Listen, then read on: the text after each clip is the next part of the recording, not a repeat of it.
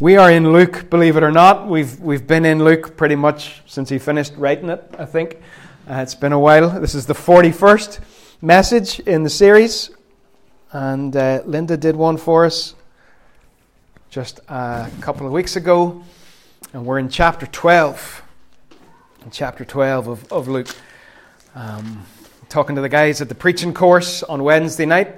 And just saying that sometimes, expositional preaching forces you to deal with difficult passages, difficult texts that you might not otherwise go to. There needs to be room to just set that to one side and preach whatever God's putting on your heart. But here we're working systematically through Luke. We want to get our eyes on Jesus. And here's another one of those passages that can be tricky enough. So here we go. It's verses 35 to 48 is as far as we'll go today. I'm just going to read 5 or 6 verses to start us off. Luke 12, verse 35. Be dressed, ready for service, and keep your lamps burning, like servants waiting for their master to return from a wedding banquet, so that when he comes and knocks, they can immediately open the door for him. It will be good for those servants whose master finds them watching when he comes. Truly I tell you, he will dress himself to serve, will have them recline at the table, and will come and wait on them. It will be good for those servants whose master finds them ready, even if he comes in the middle of the night or toward daybreak. But understand this, if the owner of the house had known at what hour the thief was coming, he would not have let his house be broken into. You also must be ready, because the Son of Man will come at an hour when you do not expect him. Have you ever been at home and you know that someone is going to return later in the day, and there's things that you need to do before they return, and then they come home early and you haven't done them? Yesterday, Linda and the kids were in Belfast. I was at home, and I thought to myself, whenever they get home, I'll have some salad and stuff prepared for tea. They normally text when they leave Belfast, and I'll know how much time I have to get myself together and do that. But they texted when they were in Banbridge, not in Belfast, and I suddenly had the knife was flying through the peppers like blazes. You ever been waiting for someone to come and they come back earlier than you thought, or they take longer and you start to think they're not going to come? This is, I think, the first time in Luke that Jesus explicitly speaks of an idea that is known biblically as his glorious appearing, that we sometimes refer to in the church as his second coming, even though that term is not used in the Bible. There's nothing wrong with it, but it's not actually a biblical term. That the Bible talks about his glorious appearing, or his return. And in Luke 12 so far, Jesus has warned his followers about hypocrisy, about greed, and about anxiety. And I wonder, is what he's going to talk about here, being ready and being thoughtful about his return, is that a good way to guard our hearts from those things that he has warned us about? This is an area of Bible teaching that is known as eschatology. Big word for the day, eschatology. And what it simply means is the study of last things. And it has probably given rise to more insanity in the church than anything else. More division, crazy, sensational ideas about the return of Christ that don't stand up to the light of Scripture. And in the Bible, whenever the Scriptures teach us about Jesus' return, it is not to do with figuring out dates or times or things like that. It is to do with how we live in the meantime, always. It's about how we live awaiting the Master's return. The whole book of Revelation that talks much about end things, but I think covers a much longer period than just some notion of 7 years, but covers a long period of church history. It's written to the persecuted church in the first century. It applies to all of us. And it's teaching them in light of the things that are coming, how they are to live, how they are to endure, how they are to overcome. The notion and the teaching of Jesus' return is to teach us and show us how to live and encourage us in the here and now. Not to cause us to sit and speculate about the future and try to figure out which one of our bonkers world leaders is the Antichrist. That is not the point. And a good, healthy eschatology might just protect us from greed. It might protect us from anxiety. It might protect us from hypocrisy and those things that Jesus has mentioned in this chapter. So is it good or bad? Is it good or bad? What do you think when you think that Jesus could return at any moment, including now? What is it, a good thought or a bad thought? Ponder it. How does it make you feel? Does it make you feel a little bit apprehensive? What if he returns when I'm not ready? What if he returns when I haven't read my Bible for a few days? What if he returns when I've lost my temper about something? What if he returns when there's a relationship that's strained and I have not put it right? What if he returns and, fill in the blank? Lots of wee things that might come into mind. You think, oh goodness, I really hope when Jesus comes back, I'm sitting in my chair with my Bible open, being a good Christian, and not on the loo or something like that. What does it make you feel? Is there a little bit of apprehension? Goodness, there's a bit of fear associated with it. There should not be fear associated with it. When we get to the end today, we will see that Paul describes it as not something to be feared, but as the blessed hope. A good thing. The prospect of his imminent return can be threatening for people, but Jesus in this passage teaches that it will be good. He uses that phrase 3 times. It will be good. Who will it be good for? In verse 37, it will be good for those servants whose master finds them watching when he comes. Now, in Acts chapter 1, some angels said to the disciples who were standing just looking up at the sky because Jesus had just ascended, and they were just, don't do that. He said, don't just stand there gazing up into the sky. That's not what he means by watching. It's not that hopefully at that moment that Jesus appears, returns, however it is, hopefully I just happen to be looking geographically in the right direction at the right time. That is not what he means. This word watching has got more to do with being awake. It is used in other contexts in the New Testament about staying awake, staying alert. In ancient Jerusalem and other ancient cities, there would have been a guy who walked around the walls at night, and he was on the lookout for danger, and he was called a watchman.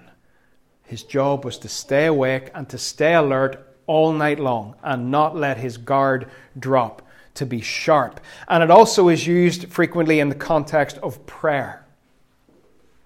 Prayer. Jesus said in Gethsemane to the disciples who were getting a bit sleepy, he said, could you not watch with me? Could you not stay awake, stay alert at this time that we are praying? Could you not stay sharp?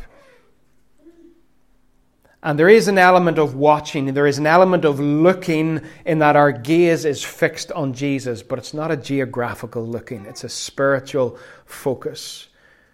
It will be good for those who are watching when the Master comes, who are alert, who are sharp, who haven't grown sleepy. About 10 years ago, I spent a long time in the story of Samson, just got consumed by this man and trying to figure out, is he good, is he bad, is he good, is he bad, is he good, is he bad? And concluding that after all his badness and ignorance and arrogance, he's actually in his last moments possibly more like Jesus than anyone else in the New Testament in his last moments, with the arms outstretched and the enemies getting destroyed. Beautiful picture of the cross. But as I sat in Judges and tried to picture everything in Samson's life, that scene where Delilah gets him to go to sleep, and I can see him. I can see Delilah, and I can see Samson. He's lying, he's got his head on her lap and his long hair, and she's just playing with his hair, and he's sort of nodding off to sleep. I can see it as she lulls him to sleep, and his strength is gone, and God leaves him. That sad, sad verse where we read in Judges 16, he did not realize that God had left him, sleepy and dull. And Jesus calls on his church to be alert. That does not mean that you sin this afternoon if you're going for a nap. That's okay. We're not talking about that sort of sleep. We're talking about a spiritual dullness, an insensitivity to the Spirit that is dangerous. Jesus says, my return will be good for those who are alert and who are sharp. As the years go by, whenever you've walked with Jesus, there's that early excitement. Everything's new. You're reading his word for the first time. You're encountering the power of his Spirit. You're enjoying the love of community and the thrill of worshiping him together with other people. But as the years go by, it's very easy to start to just get a wee bit sloppy and slumber and sleep and just nod off spiritually. The discipline of staying alert. Jesus tells in the middle of this passage, he tells a little sort of mini parable about servants waiting for the master to return for the banquet, from the wedding banquet, so that when he comes and knocks, they can open the door for him. A wedding would have lasted about a week, and you did not know when the master was going to return. And he is commending the servants who are at the door watching, ready for him. And then comes this amazing twist at the end of verse 37. You're not expecting it. You read it and you think, have I misread that? Because it says when the master gets back, he doesn't sit down and make everybody serve him. He is so thrilled to find his servants have been watching that the master dresses himself to serve. He gets the servants to recline at the table, and he comes and waits on them. That's how thrilled Jesus is at the prospect of finding a people who are watching, who are alert. He comes and he doesn't say, right, you get me this, you get me that. No, he says, you recline at the table. We're going to have a feast, and I'm going to serve you. That is one of the most amazing sort of This can't be right promises of the Bible, but it is right. So it will be good for those who are watching. It will also be good. The second time he uses that phrase, it will be good. He says it will be good for those servants whose master finds them ready. Even if he comes in the middle of the night or toward daybreak. And he uses two little pictures as well in the passage that help to get this idea of readiness. The first one at the start of our passage in verse 35 says, be dressed ready for service. In your older versions of the Bible that render things maybe more literally, it says, gird up your loins. Have you girded up your loins lately? Gird up your loins meant you were wearing a long flowing garment. It wasn't really sort of appropriate for working or running. And you would get the hem of the garment, you would pull it up and tuck it into your belt. That was girding up your loins. And throughout the Bible, it is a picture for readiness. I'm ready. I'm good to go. I don't know about your house, but my house I frequently ask, are you ready? And I hear, yes, we're ready. Are you ready? Yes, we're ready. Right, we're going. No, hang on, I have to put my shoes on. Hang on, I have to do this, I have to do that. No. This is this picture of readiness. And it starts way back in Exodus.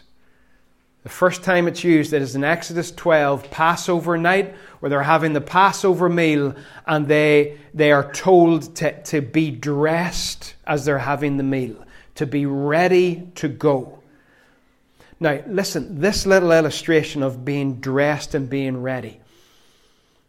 Some of us, I think, and again, we'll reflect on this a bit later, we think about the return of Jesus. And we think about all the things that we would do if we knew he was coming. He says to the servants here, being ready means being dressed. Now, being dressed is something you do every day. Unless you're weird and some strange stuff that goes on in your house behind closed curtains. But this is normal, everyday stuff.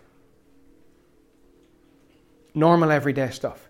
This is a life of ongoing readiness, continual readiness. Not something that you've got written down on a list. I'm mad for lists on my phone. And it's not, there's a list somewhere saying, second coming, things to do. That is not what this is. This is every day. Be dressed. Be ready. This is the normal, the ordinary, the everyday, the mundane, faithfully following Jesus every day, not trying to frantically sort it all out at the last minute. And the other picture he gives for readiness is to keep your lamps burning. Again in 12:35. This dark world, but we are light and we have light. And the Word is a lamp to our feet and a light to our path. And we're to have our lamps burning. That's our responsibility. But again, there's nothing special about that. In a dark, in a physically dark place, you put the light on. You go into the room and you put a light on. You get up in the morning, you put a light on in the darker times of the year. There's nothing special about it. This is normal everyday life. Get dressed. Keep your lamp burning. It's not something you suddenly do at the last minute because some sign has occurred somewhere and some prophet on American TV has said Jesus is coming tomorrow, and suddenly you think, better get dressed and light the lamp. This is normal, everyday, faithful living. Be ready. These are simple, normal pictures of an ongoing life of preparation and readiness. You see, we don't just get saved and do nothing. That's sometimes where our evangelism can fall a bit flat. Get saved, you're going to heaven, put your wristband on and you'll get in. And you don't have to do anything. And Jesus here is not talking about that. He is talking about continual preparation. Every day, getting dressed. Every day, lighting the lamp. Every day, faithful readiness. He talks in other places, in other parables, about those who turn up at a wedding feast and they don't have the appropriate clothes on. And they're put out.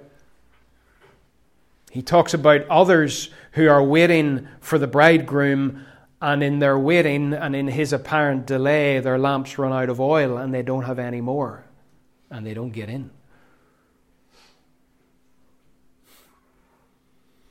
If you fall asleep at the wheel and I don't wake you up, then I don't love you. People sometimes need warnings about their sleepiness, about their lack of preparation, about their spiritual dullness, about being lulled to sleep by Delilah and not being ready and not watching. And there just needs to be a poke or a prod. Wake up. Wake up. The master could return at any moment. In fact, he could return like a thief. Understand this, if the owner of the house had known at what hour the thief was coming, he would not have let his house be broken into. Now, if you saw this van driving up and down your street, you might take action. Does anybody know whose van that is? Who would be found in that van? Harry and Marv, yes. It's Harry and Marv's OK plumbing van. I did find a plumbing company called the Wet Bandits when I was doing my research this week. But yeah, if you saw that van driving up and down your road, particularly in the week before Christmas, you would probably take some action. You might check the windows were closed, and you might check the doors were locked, and that the burglar alarm was working, and that you had your insurance in place, because you know a thief is on the move. And the problem with Jesus' return, the problem with it, is it could happen at any time. It won't be announced. We won't see the van. We won't see the van. And therefore we have to be in this ongoing state of vigilance. Ready. Watching. There's a third group of people that Jesus says it will be good for. He says, "Who then is the faithful and wise manager whom the master puts in charge of his servants to give them their food allowance at the proper time? It will be good for that servant whom the master finds doing so when he returns." It will be good for those who are watching. It will be good for those who are ready. And it will be good for those who are faithful. Faithful. Faithful in their ministry. Now, That word has become narrowed down way too much in our thinking. Ministry just means service. And can I tell you that my primary ministry is not to this church. My primary ministry is to be a follower of Jesus. First and foremost, that has to be the absolute first priority in my life, to be a follower and a servant of Jesus. Church comes second. No, it doesn't. After my ministry and my service of Jesus, I serve my family. Paul teaches that you can't lead or serve in the church if you can't serve at home. I'm here and we're here for a relatively short time each week. We're in work for a lot longer. There's a ministry there of faithfully living out Jesus Christ in front of those that you work with. You understand? Don't narrow down ministry to there's the pastor, there's the worship leader, there's the youth ministry organizer, there's the Sunday school teacher, there's the administrator, there's this, there's that. Don't narrow it down to that. Your whole life is your ministry. Your whole life. There will be, for many of you, there will be long periods in life where your ministry is being a good parent. Living out Jesus in front of your children. That will be your ministry. And that will be enough to keep you busy for a long period of time. Ministry is a wide, broad thing.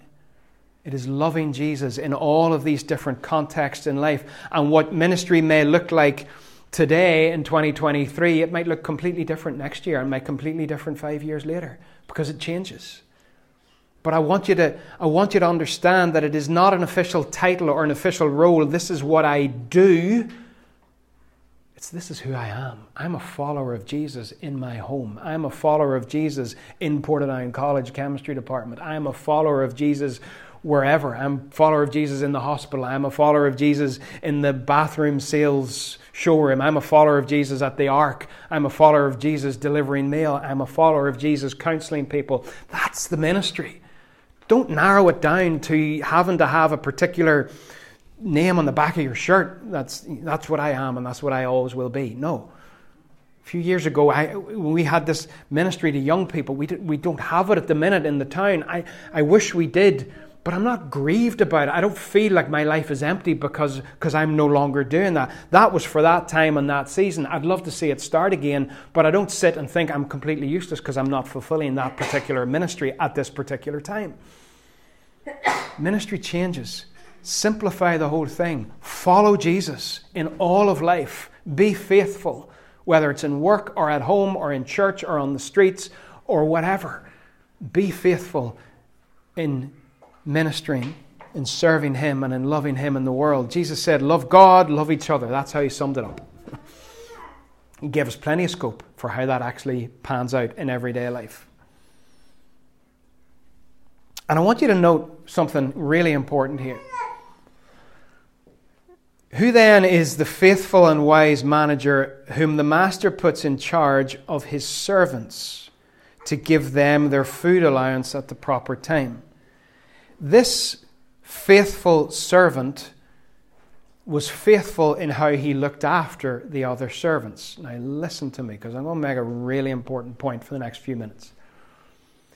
This Jesus' benchmark here for faithfulness is how other people in the household are treated. How other people in the house, not outside the household. I'm not saying we don't treat people outside the household well, but Jesus here is calling for faithfulness in how one particular servant treats the other servants in the household. Faithfulness has a lot to do with how we treat other Christians. How we treat one another in the church. Jesus in Matthew 25, let me read something to you. Now this is going to poke you, and if you might just, you might find yourself initially just saying no. That's okay. Say no if you want, but think about it. Who's Jesus talking about in Matthew 25? Let me read Matthew 25, because there are two words that people read really quickly in Matthew 25. I'm going to read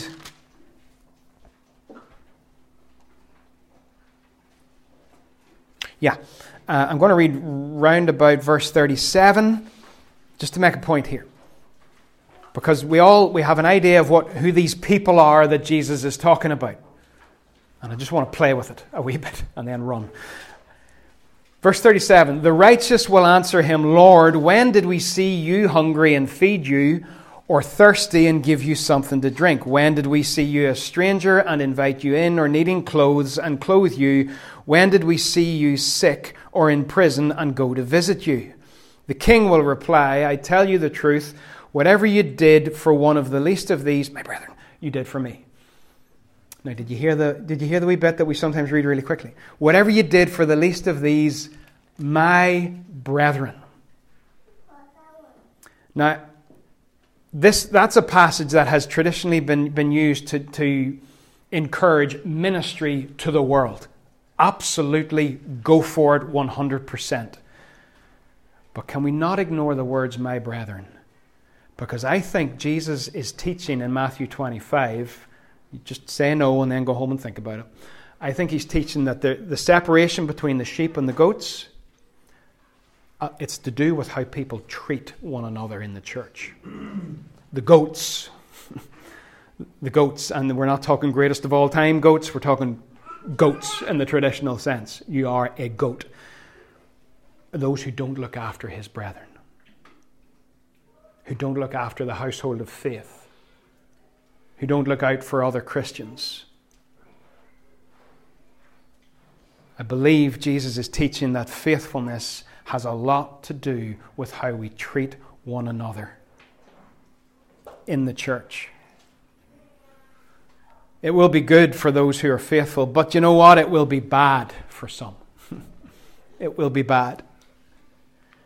Suppose in verse 45 the servant says to himself, my master is taking a long time in coming.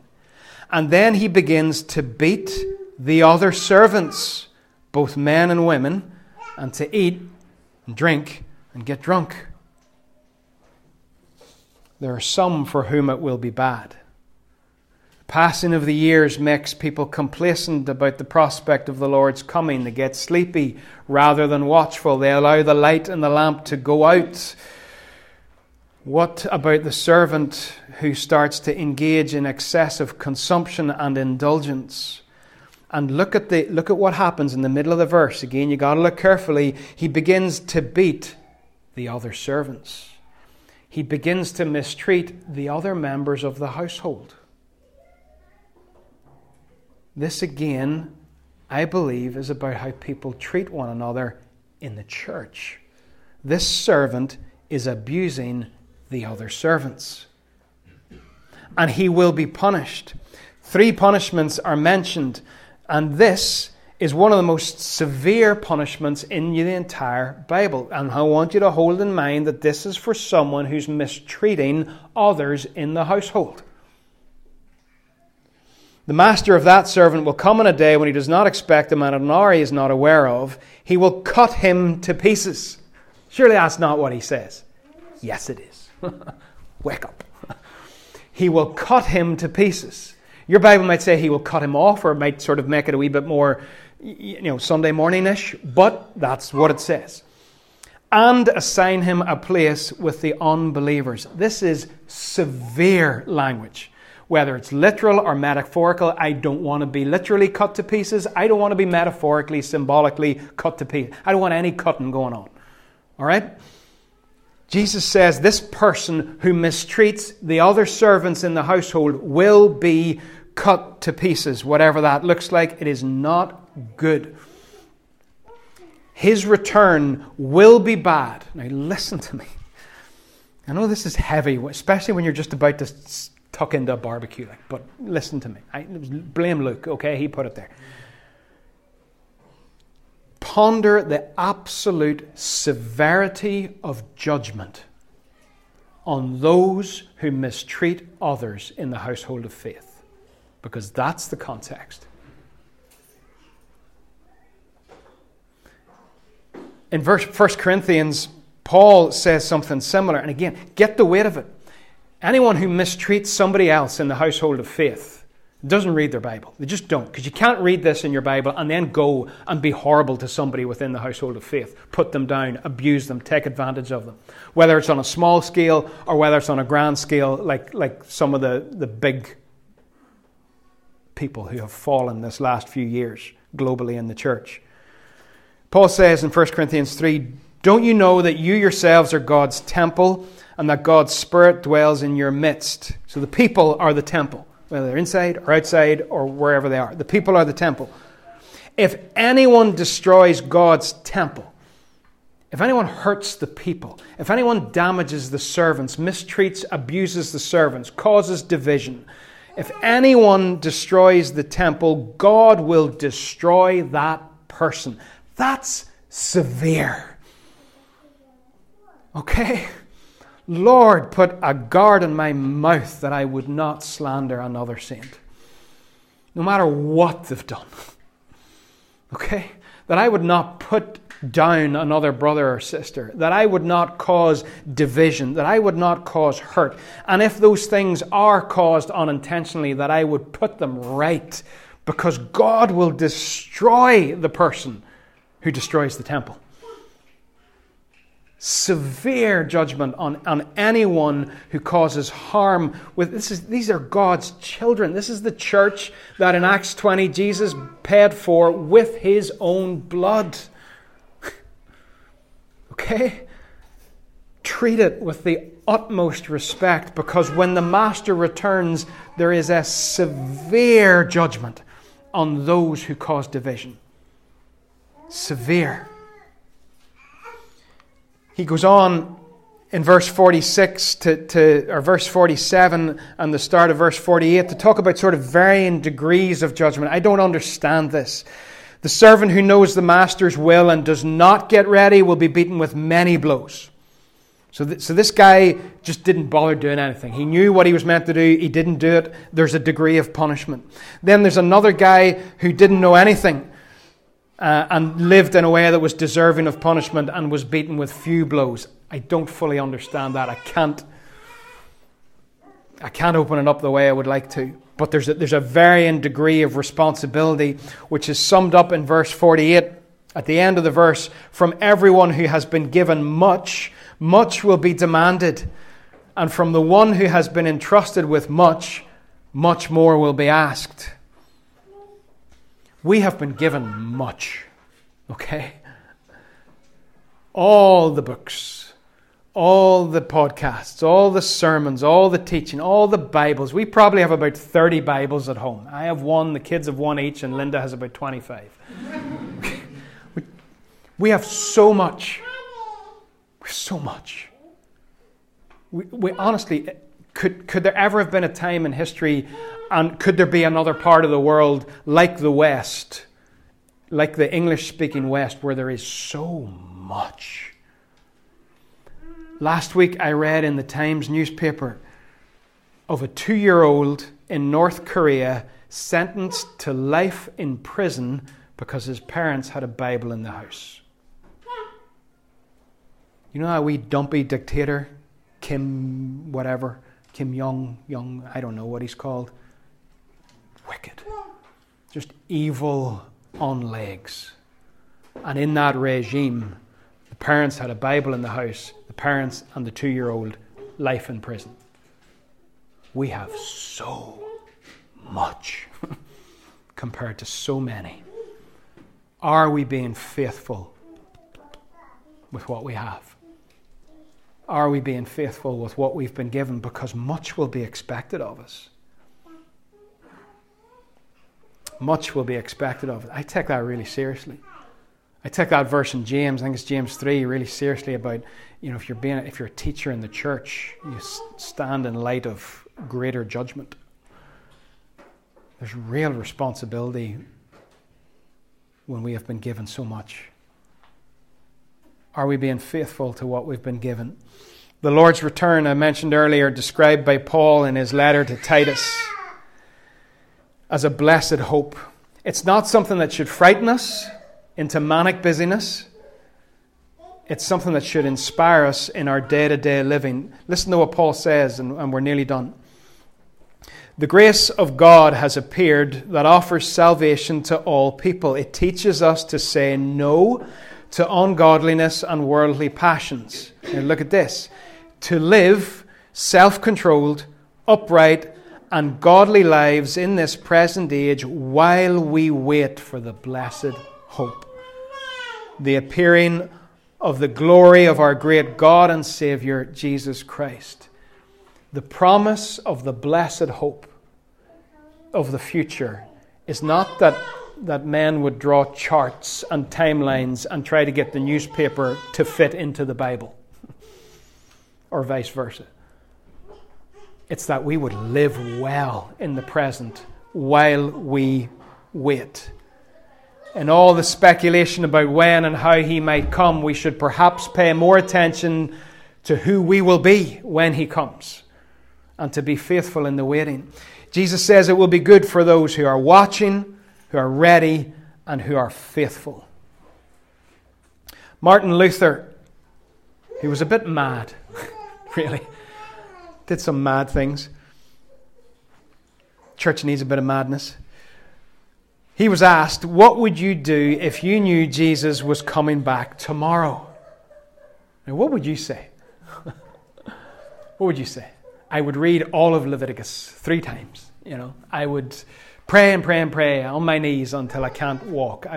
What are all the things that you might think, goodness, if he was coming back in 6 hours, here's all the things I would do frantically.